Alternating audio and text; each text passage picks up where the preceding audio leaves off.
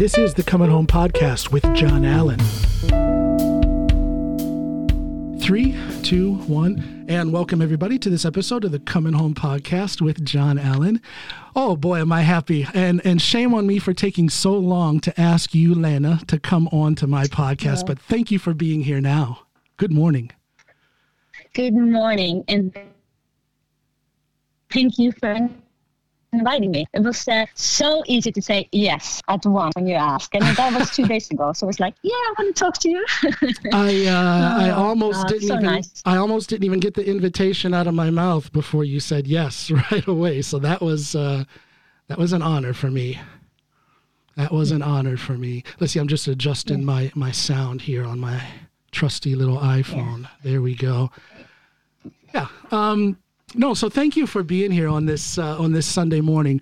You know, the first question, or the first thing I want to say rather, to you, and this will explain a little bit about you and what you mean to me, to my listeners. I cannot remember the exact year that we first met. I want to say it was back in 2008. There was a seminar of some sort in Bodø. And we were both there, and Trina was leading this seminar. I think it was like a two-day thing we were there for. And that was my first time ever seeing you. We spoke a little bit, said hi, and of course, everybody that was there introduced themselves, so we knew each other's background and stuff. But one thing that stood out with you was you were just incredibly... Your very essence was motivating. You were smiling. You were happy. You only had positive things to say. I mean, that was the atmosphere at that seminar in general. But you were like a step above everybody else with your positivity and your energy. Where did that come from? Is that from your upbringing, or is that from just the accumulation of all your life experience that just puts you in a happy place at that time? And here, 12 years later, you seem to still be in that same happy place. How do you do that? Oh, very good question. Thank you first. I would just want to add something to that, because you have the same energy around you, that's positive vibes. So that attracted me as well. But to answer your question, I think when it comes to how these things work, I often think it's a combination of who you are from the beginning and how you choose your path in a way, and how you choose your focus. I think I was quite a positive kid in the beginning, but I also really decided to work on it my whole life, I think, actually. Focus on the good thing, and I've been interested early in. I used to be a professional athlete, and I quite early. Yeah, what was your sport? What was your sport? Alpine skiing. Alpine skiing, yes, yeah. Yeah, so actually, I was. I would say it really started. My professional interest started already then with training the mind. Yeah. Because then. I think during that, I came to a pretty nice level. I was doing European Cup with the national team a little bit. I didn't have a place at the team as I wasn't on the national team, but I was at the level which I could travel and do European Cup. So I was really feeling how to be a professional athlete. And it's a different world. It's a different world, isn't it? You can feel the difference between a hobbyist and a pro when it comes to athletics. It's totally different. That must have been an inspirational moment for you to be able to rub shoulders with those kind of people. Yeah. It's really, it's your whole life. It's a lifestyle. Yeah. It's really like a all observing thing. Yeah. It's what you do actually at that time. But I think during those years when you have competitions and you sometimes are too nervous or not enough nervous, or your mind is spinning, I was starting to ask myself those questions. There must be a way that I can get more control over my mind. That was my early youth question. I think it was 17, 18. And we didn't have much internet then. So I went to the library and I borrowed every book I found in Narvik. I was living in Narvik. And I think at that time is my first books where I really start to understand how trainable brain is. Yes. And that we have a choice, and we can actually train our mind in having positive patterns. Definitely. For me, that whole thing about the mind and the power of the mind and how it can affect the physical, that came to me as a revelation when I was very young. I was a star football player, not soccer, but football in the United States. And I was very fortunate to have some of the best coaching I've ever experienced in my life. These men put the idea in my mind that if I decide that I want to be a top performer in my sport, then the game is 60% done just because I've decided to do it. And then it's just a matter of doing the work and keeping your focus on your plan.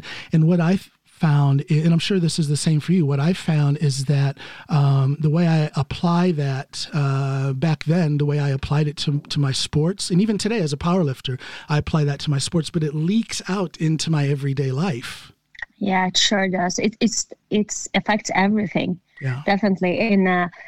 And I think, of course, we all have ups and downs, but it's really about, like, in the hard times of life, if you're able to, even at the worst, see it, okay, I'm going to learn something from this. This is hard and it's rocky and it's painful, but I know this is a phase where I'm going to grow. And I think that is a big help. Because, of course, I hear that a lot. Oh, you always feel positive. And it doesn't mean that I don't have hard days or whatever it is, but I really have a focus on always lifting myself and spreading good energy. That's very important for me. And I try to remember that, because I know it certainly applies for me. Just because you manage to carry a heavy load in your life, that doesn't mean that the load isn't heavy, No. So in other words, the most positive people can have their down days, their moments of depression or self-doubt or whatever that may be. But I think it is an issue of training, of mental training, that puts us in a position to pull ourselves out of that depression, turn around that self-doubt. But that's a training issue. That's something that has to be worked on consistently. How do you apply that constant work and that constant focus to your life right now? Because your business, tell us about your business. Tell us the name of your business and what you do, because I see that element of doing the work and being very clear over what you need to do to rise above challenges. I can see you doing that on a daily basis in your job. Just tell us a little bit about that.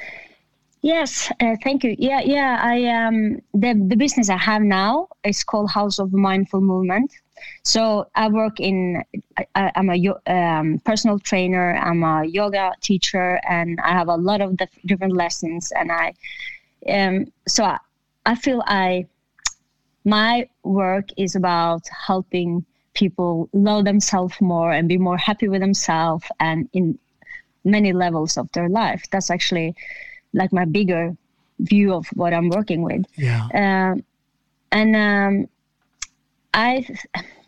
yoga and everything, now I feel during the years, I have a lot of tools like meditation and self-reflection, and constantly choosing to work on these things. So I have more and more tools during my life to how to work on it. Let me just break in here for a second about meditation. How important or how prevalent is meditation in your life? Do you meditate every day, several times a day, maybe, or?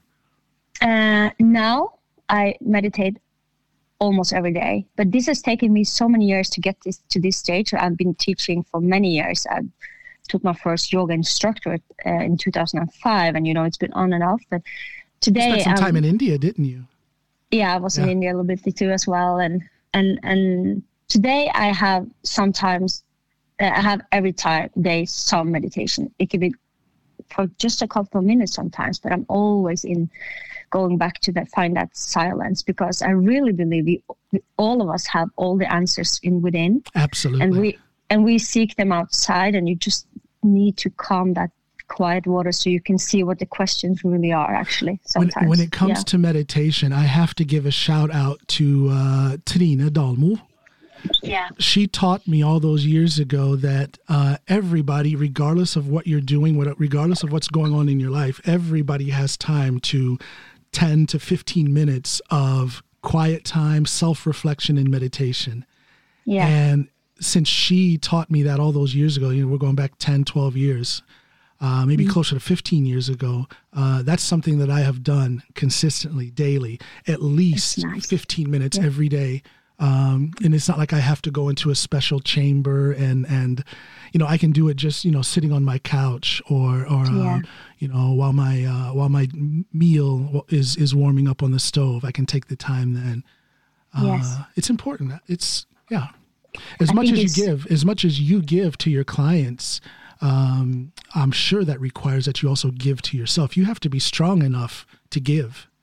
Yeah, it has to become true to yourself that you have to take really good care of yourself so you can be the best for others as well. So you never... And that's not egoism either. That's not egoism either. No. Some people take it for selfishness if you put too much time yourself. And I think it really is a distinct difference because it's like you in the airplane, they say, put your own mask on before. And it's so true, actually, because if you want to be the best for others, you really have to also take care of your own mind and how you express your energy. It's so important. I'm a big believer in that. So I remember also at another seminar that we did, and this I believe is the last time I saw you. This was maybe in 2012. It was another seminar in Buda. And you took us outside and we had the ski poles and there was like this little hill outside. And Lena, you almost killed me. At that moment in my life, I was probably in the worst shape I've ever been and my cardio was zero. And we had to do these sprints, using like a ski stride, like a ski. Do you remember this? With the ski pole. I remember it. Yeah. And you almost, I almost didn't like you back then. I'm sorry for that. Yeah. But it's funny. I just have to say it's so funny because that was the last time probably I was having that education. Yeah. And I think it's almost 10 years ago. And the beautiful thing about you, I just have to say something nice about you again. I think we just had each other on Facebook or Instagram and stuff. And like once or twice a year, you're always sending these such nice messages, really like from the heart, like positive. Oh, you're inspiring. And you can really feel that it's real. And of course, it's nice for me to get them, but it's always like also telling me so much about you, how easy it is for you to actually do it, because it's not so easy for everyone. And you do that so easy in a way. And it's like every time like, well, he's so nice. Well, thank you for saying that. But it is easy for me to do that. I am a person who is very motivated when the motivation is there. I'm very inspired when the inspiration is there. And there are people like yourself who are out there, and I feel so fortunate to know them. I mean, people like you give me so, and you don't even know it. I see the things you're doing. First of all, that you running your own business. I do that as well. So I know the struggle that is involved in that. I know how difficult that is. So right away, I feel a certain type of brotherhood, sisterhood with you because of that. And then, and again, going back to when I first met you and you were just strolling with enthusiasm and positivity. And I love that. There's just not enough of that in the world. And I believe that when I see it, that I need to tell that person. And I would probably send you more messages like that. But I know that in the Norwegian society, people get easily embarrassed if they get too many compliments. So I hold myself back to one time, maybe twice a year for you. So yeah, but I'm not like a normal Norwegian person. You're not. So that's and you're not. Let me ask you about that. Now, I kind of know about your background, but for my listeners, as you say, you are not a typical Norwegian woman. Your family is from Czechia, my Czechia, I'm sorry, Czechia, yes. Yeah, Czechia. So how did that come about that he came to Norway, or just tell me the story of your background? Yeah, my grandfather was during the war stationed in Fauske, north of Norway, and he met my grandmother, and they got married. He worked as a chef, and she did as well, and they got married, and then got my father.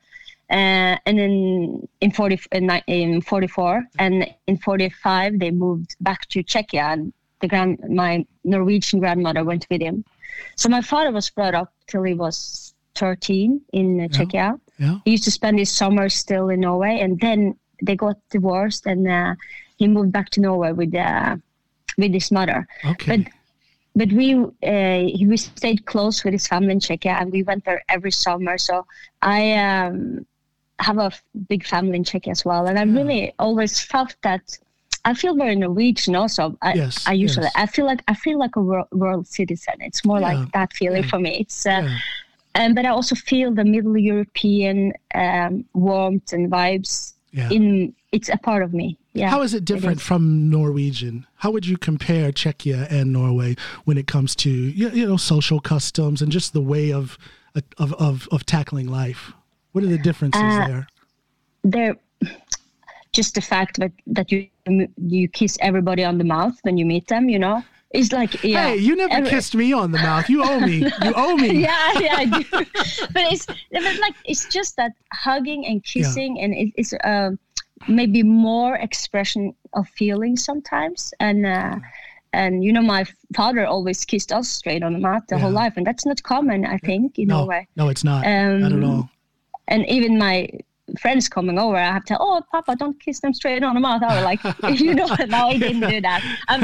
But it's more like, it's something there. We are a little bit stiffer in Norway in those ways. And now in Corona time, of course, it's almost strange talking about it, just kissing someone on the mouth. Now you're thinking different ways, I feel, but yeah, it's just to give a Norwegian a hug. I'm a hugger. That's from where I come from in the States, and in my family, we hug a lot.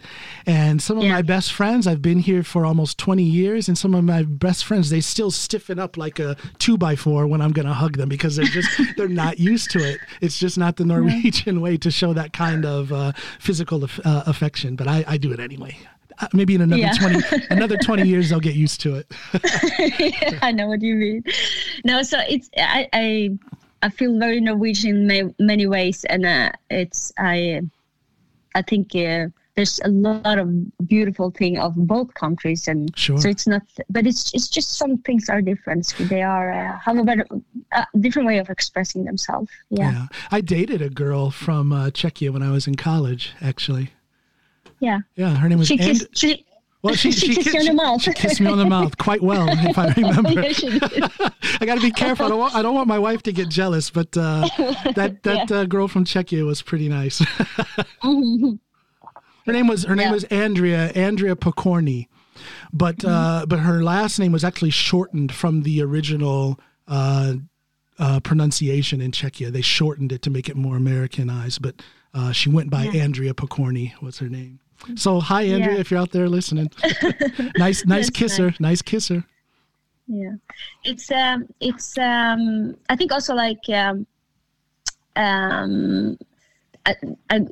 food, and I don't know, it's the whole, I just love that I had that upbringing, that I had a bit of that from early age, and seeing that the world is bigger, and, like.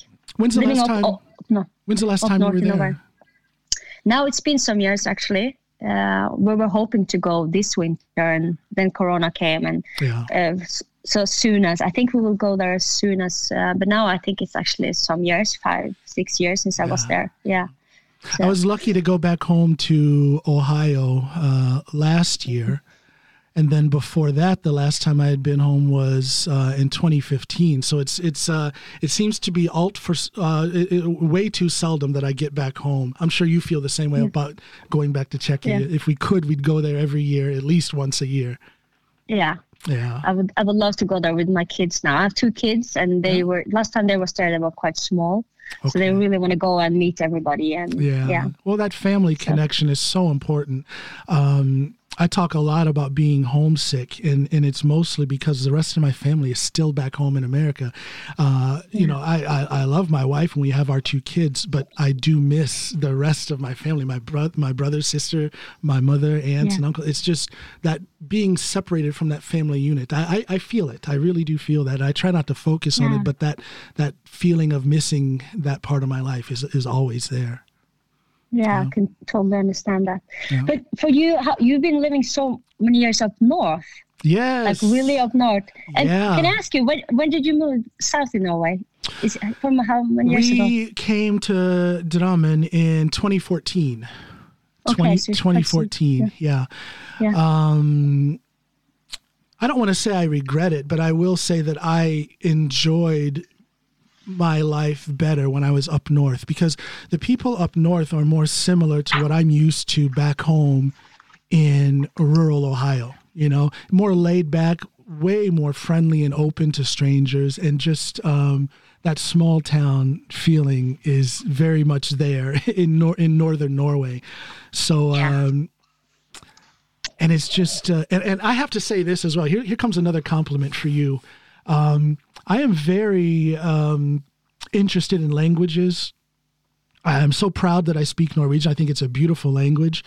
But one of probably the most beautiful dialect, and this applies to you and to Trine and anyone else from Mo i Rana and my dentist, actually, you know my dentist, I told you about her.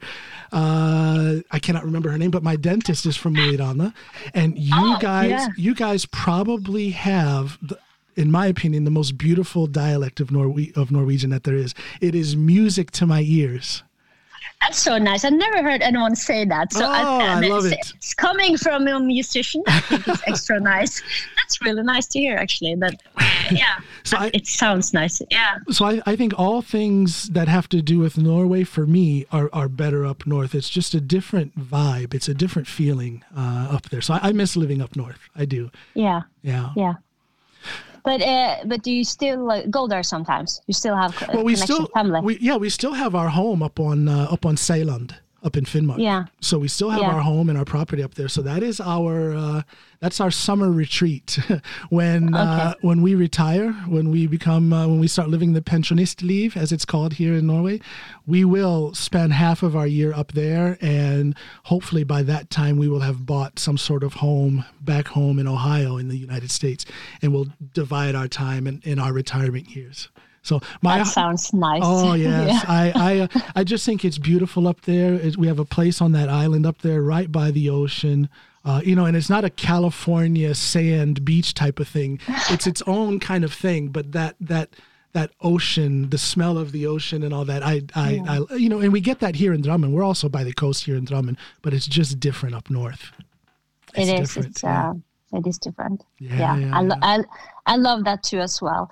And I think I also have a boyfriend who now for 4 years from the Netherlands lives in Amsterdam. So and we've been together for 4 years, and he has kids and I have kids. So we're living like we knew it when we became girlfriend and boyfriend, that we understood, okay, we're not going to live together for 10 years, probably, till the kids are grown up. Yeah. So we visited once a month, so quite often. But not now, in the Corona time, so it's kind of different. Well, you guys seem to really be making that long-distance relationship thing work. It seems like you guys are very active. You've been doing like what do you call that? Where you kite surfing. Kite surfing, thank you, and all kinds of cool things like that. And I've seen pictures you've put up when he's over here and you guys are out skiing. So you guys make it work when you have your time together. I say we have a lot of quality time, and when we became boyfriend and girlfriend, a lot of people, who's moving, and we were saying, no, none of us are moving. Oh, you seriously? It must be so hard. And of course we miss each other, but I really see the beauty of it, because I sort of live as a single mom here with my 2 kids, and I have them, they live with me every second week, and I get the possibility to take really care of that part of my life and my business, and then I go over there and I have all the beautiful things we do together. Yeah. So and we talk every day on FaceTime, and I think it really is working. And of course, it's now during Corona, it's a little bit not hard. I wouldn't say it's harder because we're accepting it. Well, it's a new challenge. It's a new type of challenge. Yeah. We have to wait. Like now we can't visit at all, but I think it brought so much beauty into my life living this way. Actually, we travel a lot. We go on kite surfing vacation, and he owns fitness centers in Amsterdam. Oh, and okay. So he's in the same field of work. So when I'm there, I actually can work a little bit as well sometimes with different things. And I'm very happy with how we're doing things, actually. Oh, that's beautiful. Yeah. No, I can see from the things I see on your social media that you guys are really making it work and really enjoying each other. It's just a beautiful thing to see. Yeah. Yeah. And I think maybe my little piece of European inside me from my upbringing is also very happy about this. Like I have a natural way. It's like the part of middle of Europe is even closer for me now. Yeah, that part of the world. So I think it's... that's just a beautiful thing. Yeah. Yeah. Let me go back to your business now. I don't want to say anything negative about Mo i Rana, where you live, but it is a small town. And small towns can have a tendency to kind of be set in their ways, not very progressive, not very open to new things. Now, the type of work that you're doing with your business, it seems to be like a progressive, a new type of business, a progressive type of business. Have you had any struggles getting clients and getting your business off the ground, or has it been smooth sailing the whole time? I would say, because I work a little bit holistic. I have a holistic approach for training. Yeah. I always think body, mind. Yeah. And that's a little non-traditional for the straight, the straight square thinking Norwegian. That might be a little bit different than what they're used to. I don't know. Yeah, I actually think it's going smooth in the way that I think people are very open, and it's a growing small city. We have a lot of creative people in this city, I would say, and a lot of exciting things happen. And no, when it comes to clients accepting my time of work, it's really been there. I think they've been very open-minded, and I see like yoga and types of mindfulness and breathing and all these things are really growing. And I think actually during these Corona times, for example, this is people are realizing more and more how important it is to find ways to get your shoulders down and live more in tune with who you are. So I think we are in a shift in a way also, because when I started yoga when I 2005, I took only like a, what do you call it, yoga instructor education. So it wasn't like a heavy education at the first time, but I was so eager. So I was teaching and been so like into learning the whole way. So it was just 2-3 years ago I took a heavier education. Okay. But people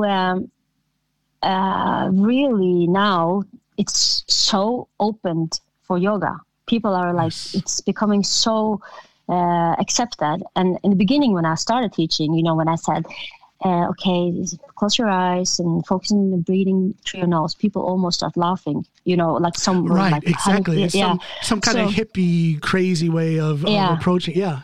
They're not used to it. No, and now it's like a totally different acceptance. And my classes have been doing so well. The only thing that's been hard is, of course, on and off this year with Corona. Yeah. So I'm teaching a lot of online and making courses online now. So right now I make, I'm sorry. Yeah. When you teach online, is it basically just through some sort of video link up and you're just teaching your class as you normally would, only through video? Now, like right now, we have to close again this week, and we're teaching live through a Facebook group just for our members actually this week. Yeah. And people can join in by drop-in. But I also make like courses, like you can buy a course and have your own course. I just made one course 1 month ago, which is called Movement Freedom. and it's about like functional training. And now I'm this week actually I opened the sales for new beginners of Vinyasa yoga. So you buy a course and you get like everything. Like I think it's 20 videos bringing you through everything and lessons. And Way to go. What a great business concept. Well, you know, and I like seeing that, because a lot of people have kind of given up. A lot of people in the health and fitness industry have given up because of Corona. But then there is that select few like yourself who don't give up. You just think in a new way and you continue on down the road and your business thrives. Yeah, to be true, I don't know how to give up, because this is even when it's super hard and I'm not getting enough money to actually almost, it's been times like that during all these years as an entrepreneur. I've been for over 10 years now.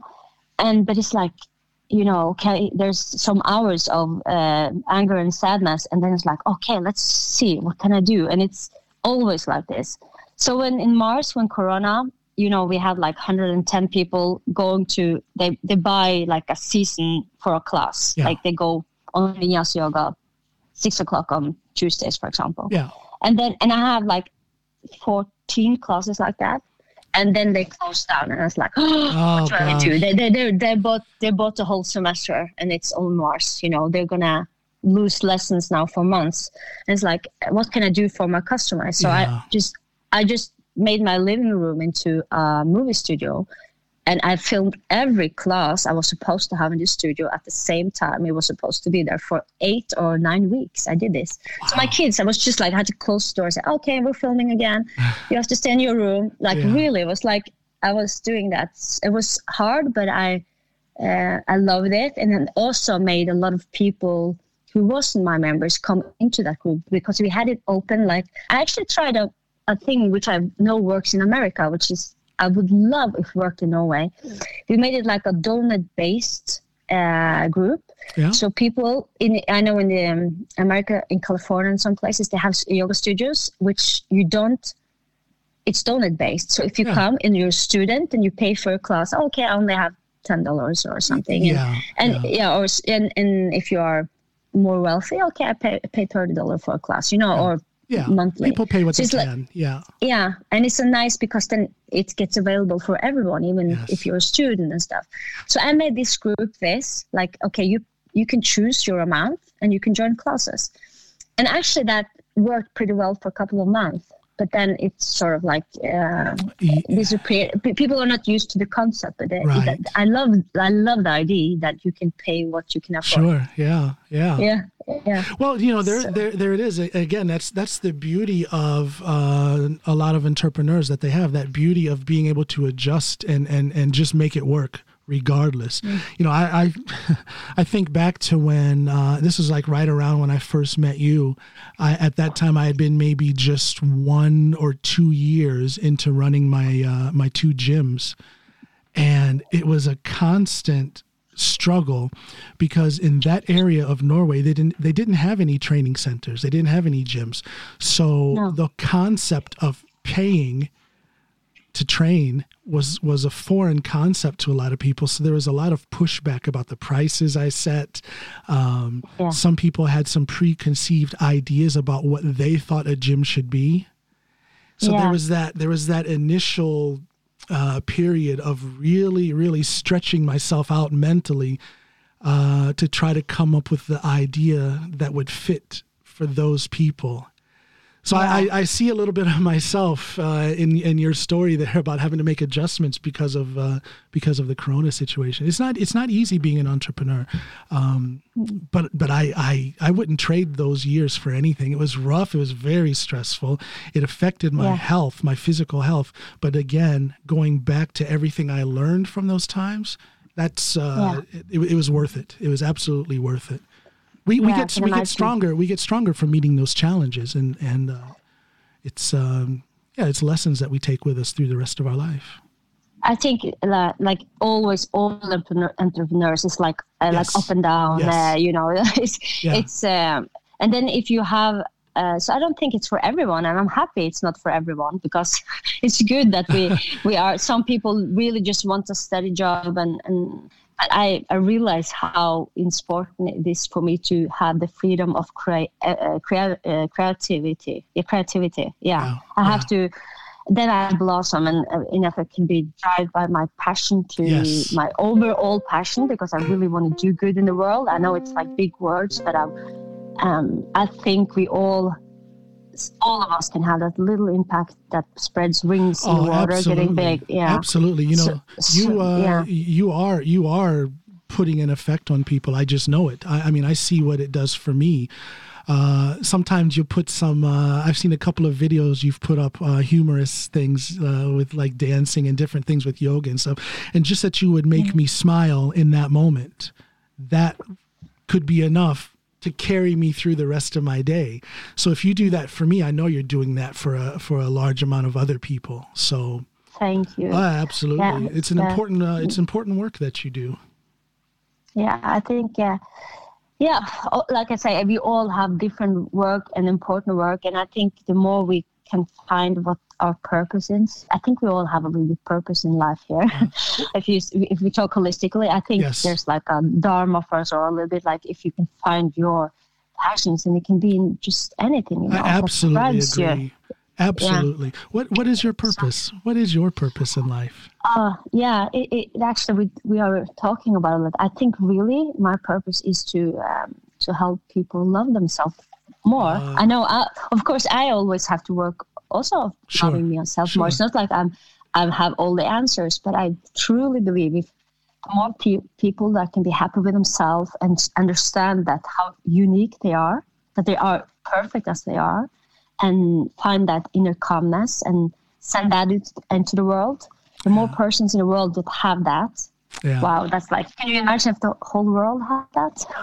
We would not have war, I think. Oh, it would be it's big words, but they're meaningful, and they're great words to live by, because yes, what a different world we would have if just a small percentage of people were to think like that. Yeah. So that drives me. Even, of course, you have those, some days you're like, do I really have a purpose in what I'm doing? We all have those, but it's shifting kind of quickly back into feeling, this is important. Yeah, because like I said earlier, and you agreed, everybody, even the most happy and the most disciplined people, they have days of sadness and self-doubt. When you feel like that, is it, what does that do with you as far as your task to make others feel happy when you're not happy? How do you work through that? Or do you have to work through it? Yeah. I am, because I've been very conscious, working with this, I will say, train myself for all these years. I'm very quick at understanding when it's when I'm not feeling okay. Yeah. I'm quite quick at starting. What are you thinking, Lena? Because I know there's a thought going around that makes me feel this way.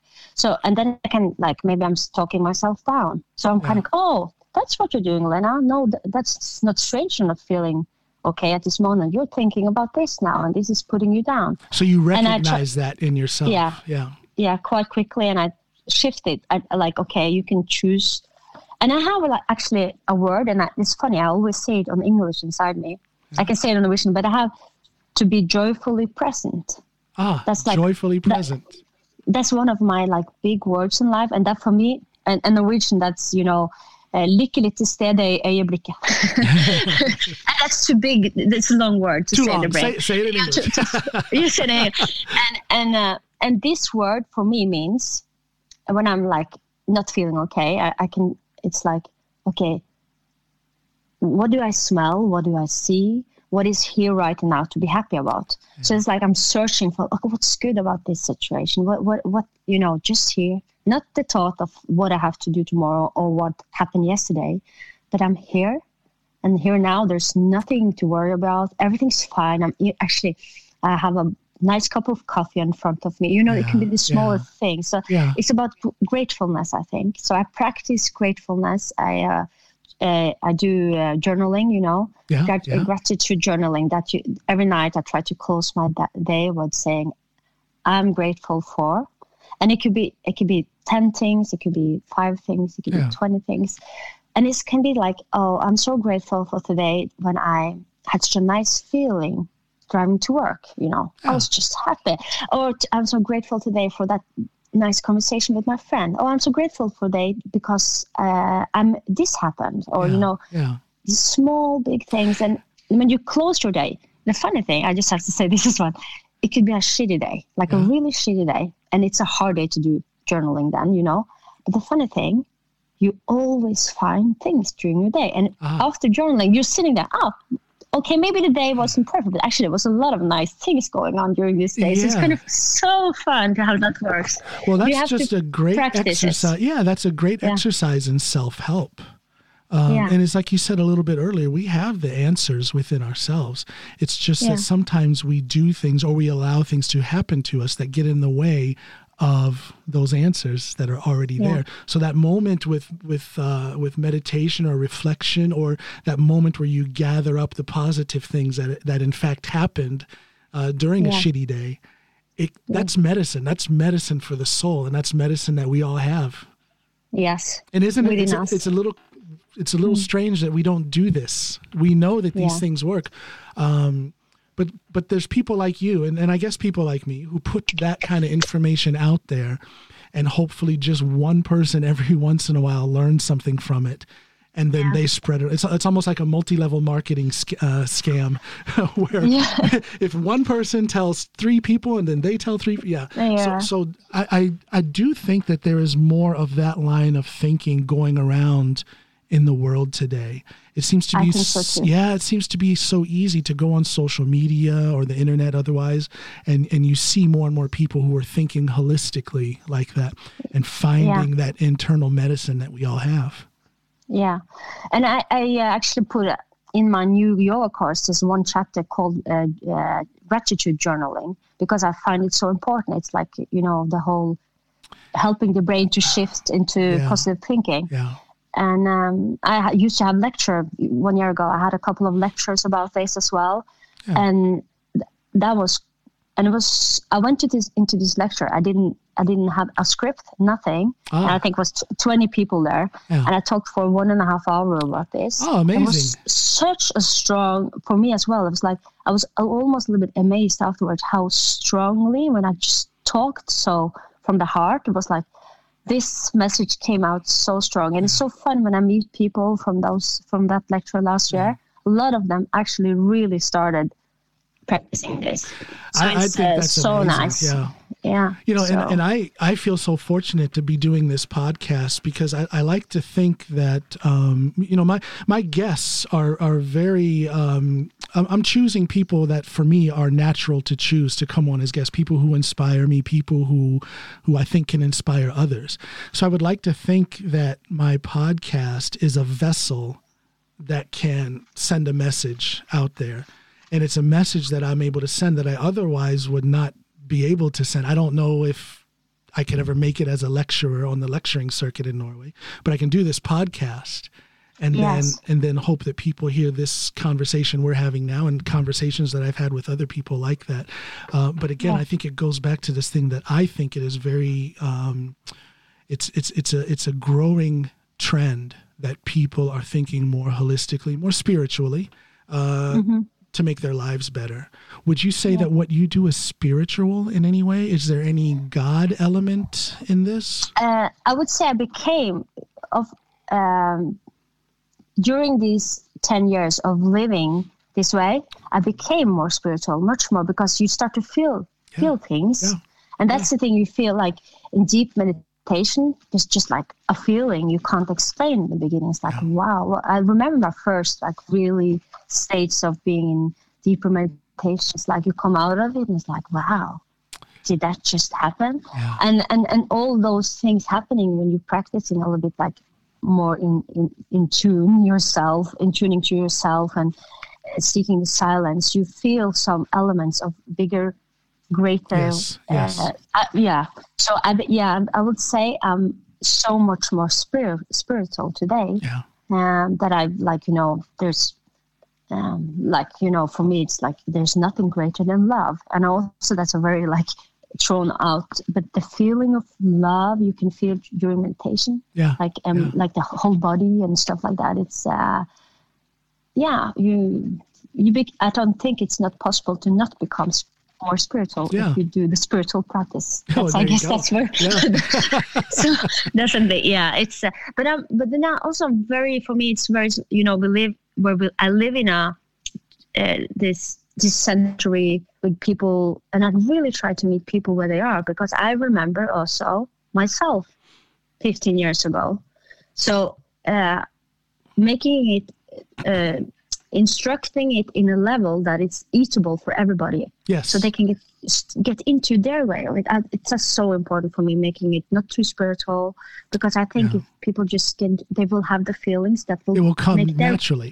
And then they can interpret it in their way. Yeah. So I think that's. I have small ears, so these keep falling. And my AirPods keep falling. It's like constantly have to put them in. Sorry. For my listeners, for my listeners who can't see, this whole conversation, her earbuds have been popping out. First the left one, then the right one, then the right one, then the left one. It's so funny. Now, when I talk, they pop up. I have to talk to the producer of Threadless. They have. There it goes again. I love it. It's so funny.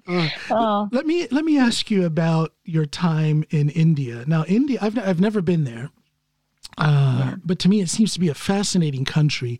It seems to be a nation of extremes. You have your elites who are living quite well with a lot of money and comfort. Then you have people who are living in just the worst kind of poverty. You have a Muslim influence. You have a Hindu influence. Why did you go to Norway? I mean, I know why you went, but you maybe can speak on why you went. And what kind of experiences did you get from being there? Yeah, actually, I went there for NLP business course. So it wasn't for yoga, actually. It was for a NLP course. Neuro-linguistic programming, for those who don't know. Yes, thank you. Because I had a lot of education in that. And we were with Susan. There's like a well-known teacher. And so there was a great course, and I learned a lot. But like being in India, like one thing I've said this a lot of times, I've never seen so many like men, maybe 50, 60, having this smile of a kid, this, the face was like the unworried, happy face of a kid. Yeah. That hit me the first day I was there. It was like, I was so, and they have those cultures, they just kept something really nice with them from way back, even if the big cities getting very influenced by the European living and all those things. But these things we're talking about, spiritual practicing, meditation, yoga, time, how they look at time, it's kind of funny.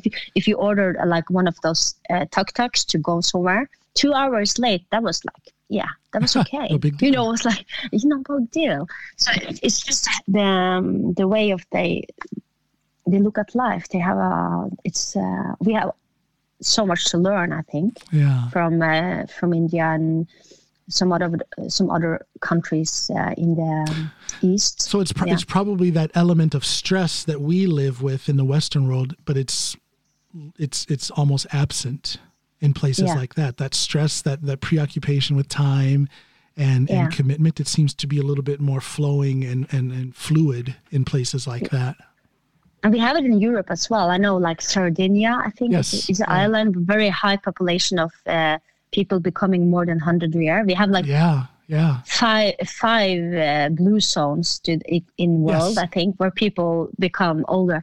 And it's they also, that's family first. There's like, they do purposeful work. They eat healthy food from the, not fabric food, but like clean food, family and being together and no stressing, it's like, it's like the things in a slow and nice tempo. One of the blue zones is Okinawa, Japan, and I lived there for 2.5 years when I was when I was in the Marines, and I can't describe the peace that those people live in They are so free of stress.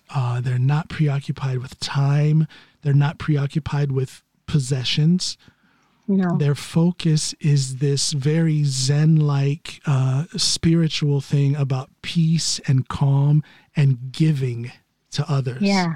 Yes. Yes. And those people is very common to live over 100 years old over there. So I do believe there's something with that. Of course, there's also the physiological aspects of the diet that they have. They eat very clean and things. But I think the root of that longevity, the root of their long lives is based on that concept of no stress and then giving as much as you can to others.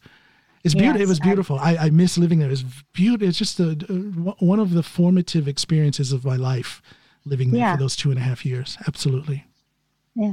And I think maybe this, I don't know, but I have been reflecting that this Corona things was like listen, it's kind of funny how I say it, but like Corona made a lot of people think about the stress level. Oh, yes. Definitely it did. Yeah, it was like the hamster wheel was going really fast, and people got time to reflect. So if nothing, I think things like that is good coming out of it. Actually, I got a good feeling about family. You know, my wife and kids. Now, I like to think that I've always appreciated my wife and kids. You know, I've been married to my Snoopy for 20 years now.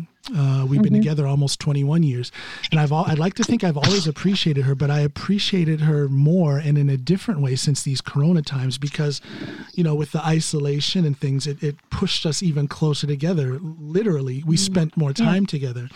I found myself, and I'm not saying I consider myself a very patient father, but I see that I'm even more patient now. I'll speak with my children before I raise my voice in a way that I didn't do before. So there's this positive family unity that we have experienced because of the Corona times. It's kind of a shame that we have to have this pandemic to put us in that situation, because it took me back again to when I was living in Okinawa, and that family closeness was already there. Over there, there's no such thing as raising your voice to a family member. You speak to them. You don't yell at them. You speak to them, and then the understanding comes from the discussion. Yeah. And so it just little things like that I maybe would not have thought as much about if it wouldn't have been for the Corona thing, which forced us into a closer situation in the family here. Yeah. So and of course, for some people might have even been harder also, you know, like, sure. So I think I definitely think you're right. A lot of people are feeling a difference. And it's not all positive for others, because there are more incidences of domestic violence. You know, more fathers are beating on their wife and kids and things. So there are some negative results of this Corona situation, but I'm glad. I feel like it's a blessing that I was able to turn to the positive side of it, and I feel closer to my wife and kids more now than ever. And do you think you can keep it when society, if society goes back to its hamster? Do you think we're going to pick up on the speed again? I think so. I am a person who believes that the world and the people in it want to be good. Mm-hmm. You have a lot of fatalistic people who think negatively, and they think the whole world is just going to shit. I don't believe that. I believe there are some bad elements. I believe there are certain things that have gotten worse in the world and will probably get even more worse. But I think that the larger momentum of life, of people, of the world is moving us towards something that is better. I truly believe that. I think most people are good. Most people are good. Think so too. Yeah. But again, I think it's about people finding out that they do have the answers themselves already, that they do have that internal medicine, that people need to think a little bit more holistically, that people need to have a little more faith in themselves. If you're in a bad situation, you're stronger than you think. You can find your way out of this. And of course, there's a lot of factors, about different opportunities that some people just don't have. You have to be in a place where you are mindful of your own capabilities. But I do believe that in general, most people have the answers themselves, and most people are good. Yeah. And there's people, and luckily there's people like you doing the type of work that you do that make people aware that they have these skills already to make their lives better than what they are. Yeah. You're really doing a good work. Yeah. Thank you. So are you. And can I ask you, this podcast? Yeah. Where did it come from? Was it something you were thinking about for a long time, or? I've had a few friends, and my wife and some of my musician friends. They've been telling me for a long time that I should try and get into radio because I have a lot to say, and they like my voice. Yeah. I have a tendency to think I talk too much, and I never think about my voice my voice is just my voice. So yeah. I never listened to these people who were saying that I should get into radio. And then I became a fan of a couple of podcasters, the great comedian Bill Burr. I love his podcast. It's just a bunch of foolishness, chauvinistic jokes, and it's just silliness, but it makes me laugh. And I started thinking, wow, that would be cool to, because I do stand-up comedy as well. And I was thinking that would be kind of cool to just get on the air on a podcast and say whatever I want. And maybe people will think I'm an idiot, but maybe some people will laugh. Yeah. But I never did anything with that. I've had this thought since around 2012, roughly. That's when I first started listening to Bill Burr's podcast. And then a couple of years ago, maybe in 2017, I started listening to Joe Rogan. And he fascinates me because he's a great athlete. He's been a kickboxing champion. He's also a stand-up comedian. And he is someone who is very interested in new knowledge. And I'm all three of those things. I'm not a kickboxer, but I'm a powerlifter. And I saw there was my life and my interests mirrored his. And then I started listening to his podcast, and I'm like, man, this guy just brings people on his podcast because he's curious about what they're doing. And look how much fun he's having, and look how he is affecting people. I mean, there's tens of millions of people just in the United States alone that listen to his podcast. So again, this is like in 2017, 2018 that I really started thinking it would be fun to do a podcast, but I never did anything with that thought. No. So the catalyst or the changing element that made me actually start my podcast, I started my podcast in March of 2020, March of this year. So I haven't been doing it for that long. I think this would be the 84th episode, 84 episodes since March. And what made me actually do it is if we go back to November 5th of 2019, that's when my son died from a heroin overdose, and it crushed me. I still don't know how to deal with it.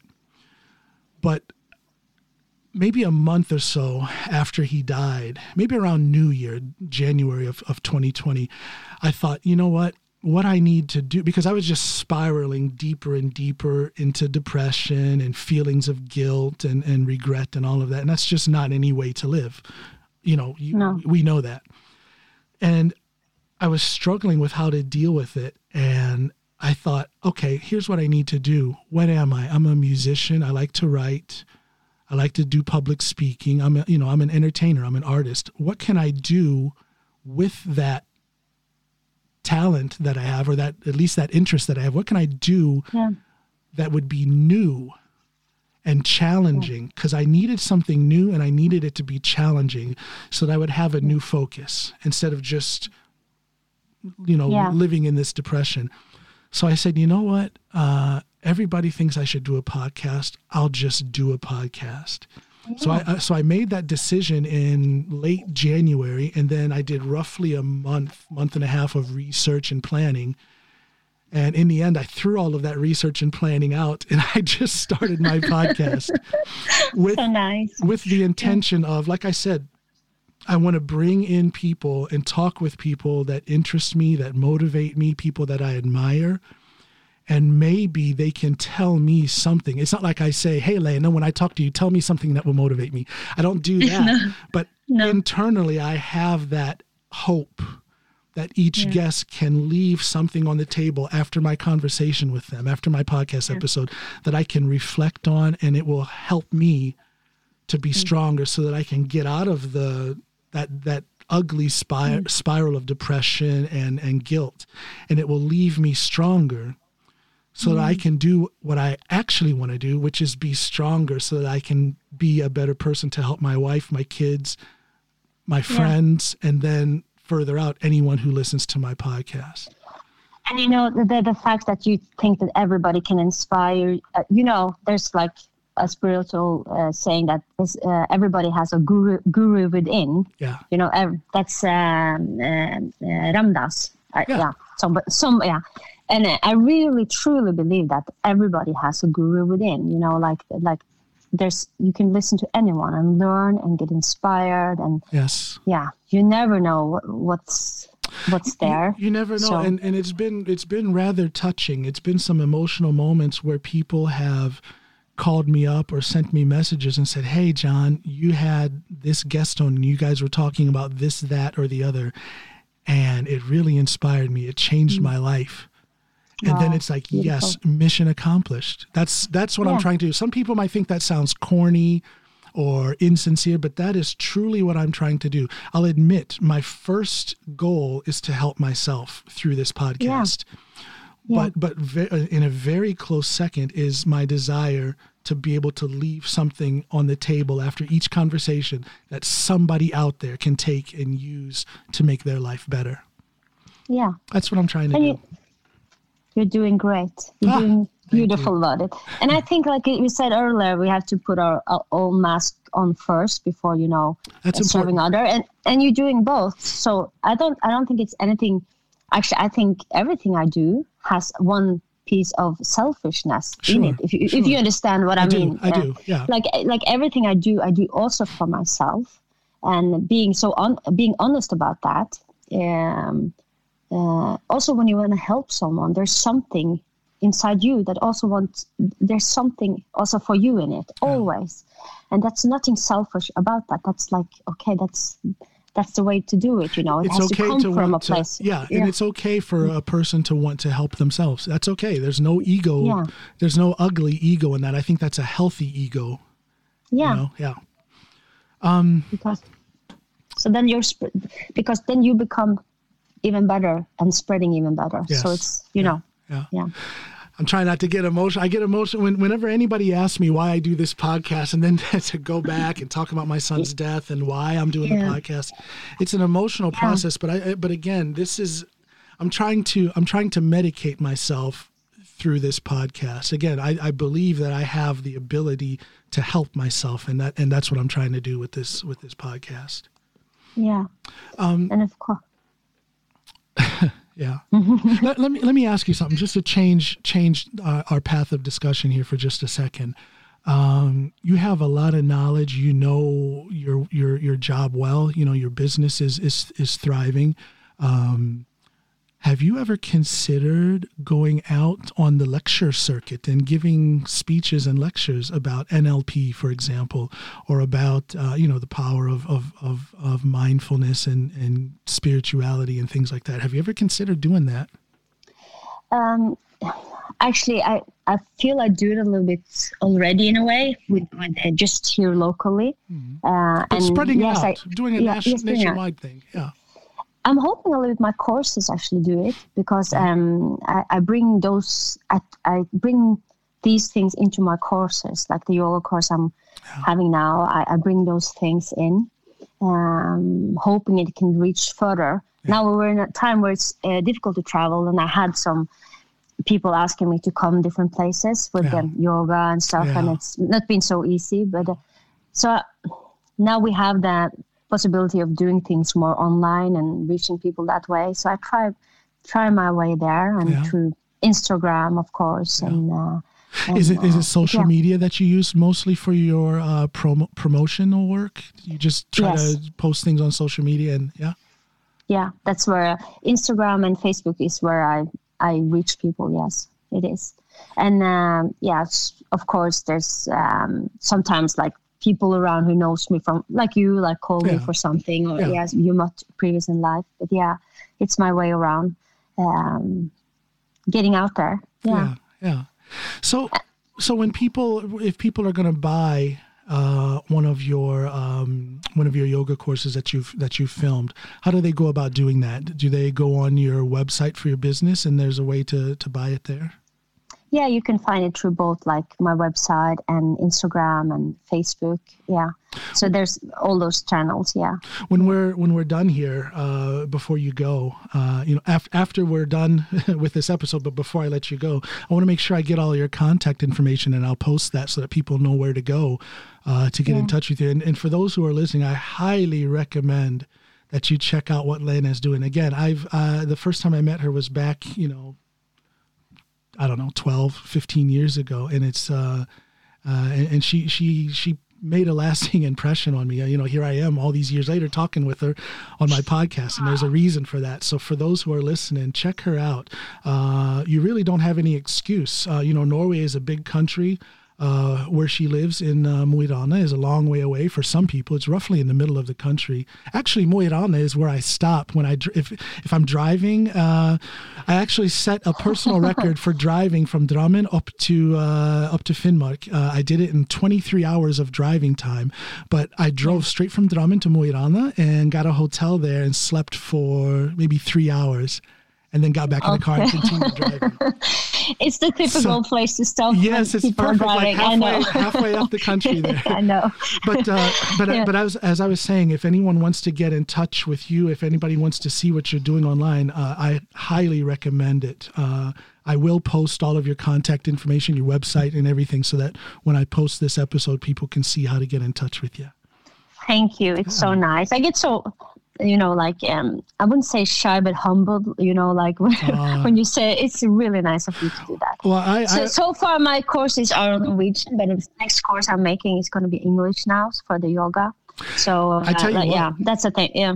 As an American, I can tell you this: if there's this beautiful woman with blonde hair, great physique, and then with such a pleasant voice and charming accent.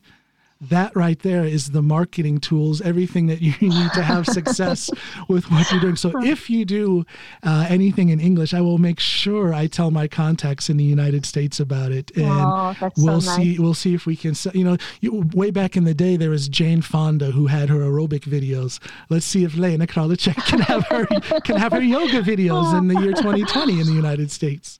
Oh, that would be nice. I think like you reach the people you're supposed to reach. I think so. So I'm getting so much. Before I used to be more like shy about, do anyone want to buy these things and stuff. But most like the people who get attracted to it will get attracted to it. I'm much more relaxed about it.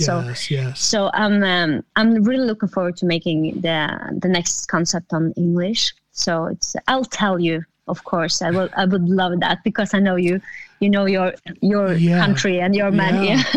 Yeah. No, if you ever need any kind of consultation with writing up any kind of English material or anything like that, I will be glad to help you do that. Just give me a holler and I'll help you out.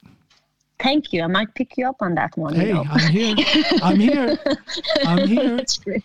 So to wind things up, what is the next big plan, or do you have a big plan for any kind of meaningful change you're going to make in your life? Is there anything new around the corner in the life of Lena Kralicek? I think that now during Corona times, I'm just not just, but like I feel I've used this time so to get into all this online and so this is it. I feel I'm in my next step, creating this, really and see what comes out of it. So and I would love for it to spread. Yeah. So that's if it say it's a goal. Yeah, I would love for it to spread and reach the people. That needs it. Yeah. Well, I would love that. If you continue doing what you're doing, I'm sure it's going to happen. Oh, thank you. Listen, what a great way for me to start my Sunday. What a great way for me to start. I love it. And I loved it too. And I hope you had a lot of fun of watching me putting in my earplugs constantly for 1 hour. You need to get some specially made earbuds because I don't know if you have alien ears or what, but those things are not sitting in your ears. I know. Oh boy. No, no, but I do want to thank you for coming on. Thank you so much for sharing these pieces of your life. You have lifted me a little higher, and hopefully you will have done the same for my listeners. Yeah. And I want to thank you so much. I'm so happy you created this podcast, and I'm sure you're spreading so much joy and wisdom out there. So thank you. Thank you. Doing the best I can with what I have. Thank you so much. Okay. Lena Kralicek, everybody. Bye. Thank you and goodbye.